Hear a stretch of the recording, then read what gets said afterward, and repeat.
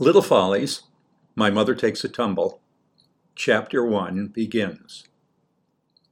Mr. Beaker lived alone in a stucco house next door to Gumma and Guppa, my mother's parents, on No Bridge Road.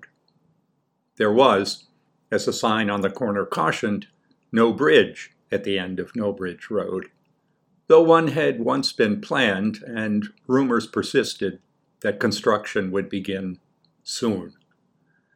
All the houses on No Bridge Road were stucco. Beside each house, on the right as you faced it, was a clamshell driveway that led to a stucco garage.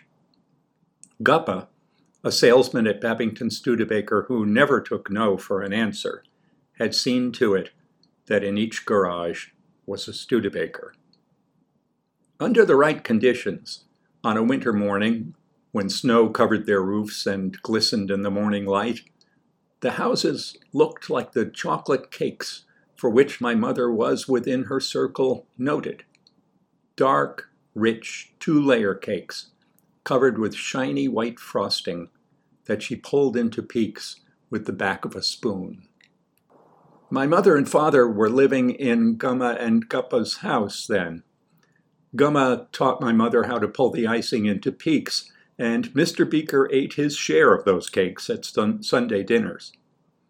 I first saw one on the day that my mother and I came home from the hospital in South Hargrove.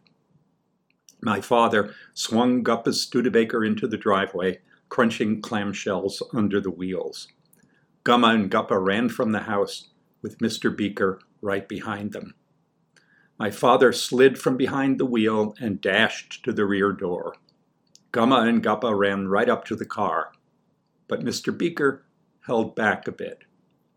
My father opened the door with a flourish and held out his hand in a gesture usually accompanied by voila. Voila!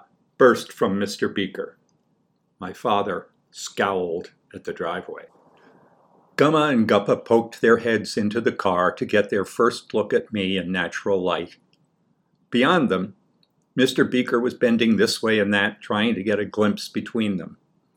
He was holding his hands behind him and wearing a grin of the sort that usually made Gumma, and later my mother, say, "You look like the cat that swallowed the canary."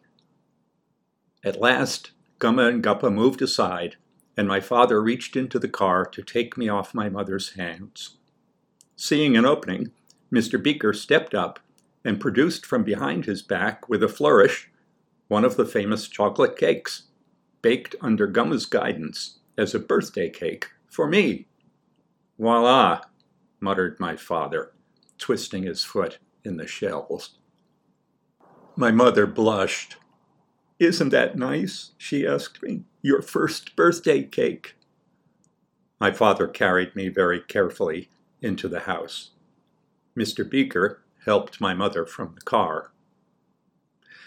Mr. Beaker was said to have a college degree, and he may have had one, for A, he smoked a pipe, B, on weekends he wore loafers and a cardigan sweater with suede patches on the elbows, and C, at about the time that I learned to stand up in my crib, he began making a tidy living in a line of work that my father called, shaking his head in grudging admiration, a swindle that only a college man could have dreamed up. Writing letters as Mary Strong to lonely men who, from time to time, could be persuaded to send the unfortunate Miss Strong some money. Mr. Beaker drummed up business by running advertisements in the personals columns of small-town newspapers. He ran his first ad in the Hargrove Daily News just to test the waters. Lonely man, lovely young woman in unfortunate circumstances, wishes to correspond with lonely man. Mary Strong, Post Office Box 98, Babington, New York. At that time, Eliza Foote was living in Hargrove and working as a typist at Hackett and Belder Insurance, the premier firm of its type in Babington. Guppa recommended them so highly to purchasers of Studebakers that all the homes, lives, and automobiles on No Bridge Road were insured through them, and Mr. Hackett saw to it that Guppa had a steady supply of liquor and turkeys. When Eliza came home from work each evening, she read the daily news straight through while she sipped bourbon from a juice glass. Sometimes she read aloud so that her room would not seem so empty. Mr. Beaker's ad caught her eye just as she was swallowing the last little sip. She choked, gasped, and choked and gasped again. For a moment, she saw Mary plainly, somewhere across town, maybe in one of the rooms at the River Sound Hotel, sitting at a table, sipping from a glass of bourbon, reading and rereading her ad, hoping that someone else was reading it too. Eliza began rummaging in her pocketbook for a pen, but after a few minutes she remembered that Mr. Hackett had borrowed her pen to print his name on the stub of a raffle ticket he'd bought from a pushy high school girl who just wouldn't take no for an answer, and rarely gave it either if Eliza didn't miss her guess. In a kitchen drawer she found a pencil, which she sharpened with a paring knife. She sat at her table and began to write, but she hated the way the pencil lead looked on the nice stationery her sister had sent her for Christmas. So she went next door to Mrs. Mitchell, who had to repair typewriters in her spare time to make ends meet, because Mr. Mitchell hadn't given much thought to death when he was alive and had left her ill-provided for when he died, though God knows he'd sent enough money to that brother of his. Mrs. Mitchell was happy to lend her a typewriter after Eliza had given satisfactory answers to a few probing questions.